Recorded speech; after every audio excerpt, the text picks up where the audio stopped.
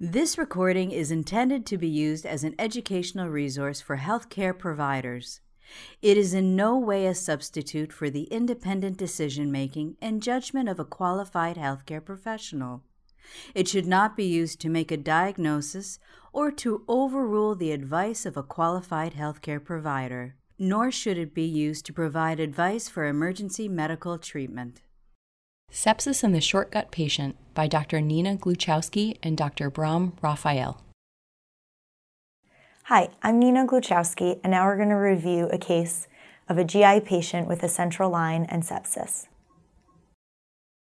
You're taking care of a 3-year-old boy with short bowel syndrome secondary to malrotation with volvulus in infancy. The patient is dependent on home parenteral nutrition infused via a Broviac line. He is admitted now for observation after a few hours of sleepiness and vomiting. The nurse pages you that his oral temperature is 102 degrees Fahrenheit. On the way to the patient's room, you think about your differential diagnosis, which should include the following: central line-associated bloodstream infection, visceral perforation, intestinal obstruction, intestinal pneumatosis, infectious gastroenteritis, a viral syndrome, or pneumonia. What are you going to do when you get to the room? You're going to perform a targeted physical exam. The patient's vitals are now a temperature of 39.9 degrees Celsius, heart rate of 140, blood pressure is 120/75, respirations at 28 breaths per minute, and oxygen saturation 98% on room air. You then look for signs of sepsis or shock. At Boston Children's Hospital, there is a sepsis trigger tool that should be utilized to prompt a multidisciplinary team sepsis huddle and guide further management whenever there is a concern for sepsis. The patient appears to be mentating clearly, has moist mucous membranes, is breathing comfortably, and capillary refill is less than 2 seconds. The patient has a tunneled central venous catheter in place with an occlusive dressing. The exit site appears clear. There is no surrounding warmth, erythema, or exudate. Scars from previous central line insertions are present. The central line is currently HEP-locked with nothing infusing. You then move to the abdominal exam and see well-healed surgical scars, a gastrostomy tube, and the abdomen is soft, non-distended, and non-tender. Are you reassured by the normal physical exam?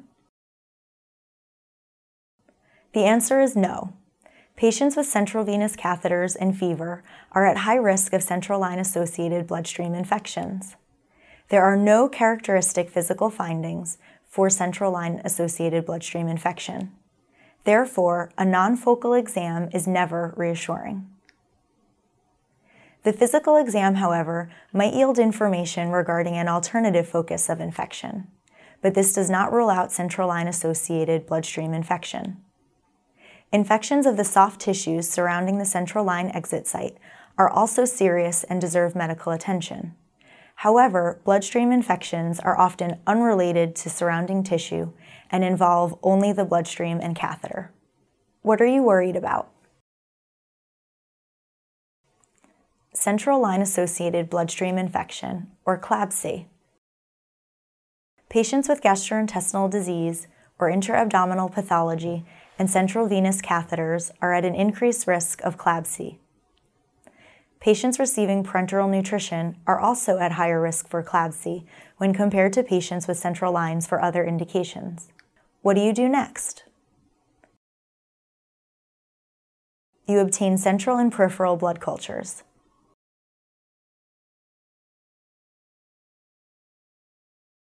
The CDC defines central line-associated bloodstream infection as one of the following: cultures from peripheral blood culture and catheter tip grow the same organism, or cultures from peripheral and central blood cultures grow the same organism, or 2 or more central blood cultures grow the same organism.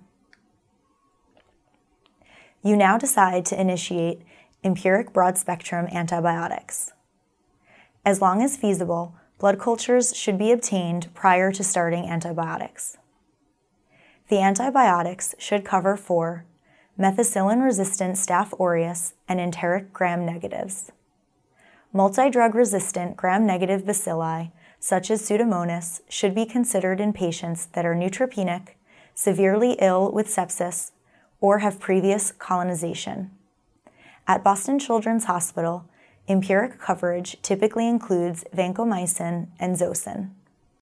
Empiric antifungal treatment should be considered in patients with a history of the following: recurrent fungal sepsis, candidal colonization, immunodeficiency such as neutropenia, as well as in any patient presenting with severe septic shock. A fungal source should also be considered in patients with persistent fevers and no growth in bacterial blood cultures. When thinking about antibiotic coverage, it is helpful to keep in mind the distribution of pathogens causing CLABSI. This chart shows the distribution in neonates with gastrointestinal conditions. Other next steps in patient care should include a bolus of isotonic intravenous fluids of 20 cc's per kilogram,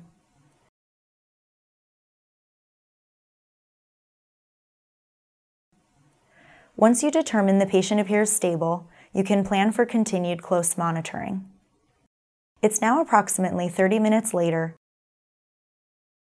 and the patient's nurse pages you that his blood pressure is now 70/40. What are you going to do now?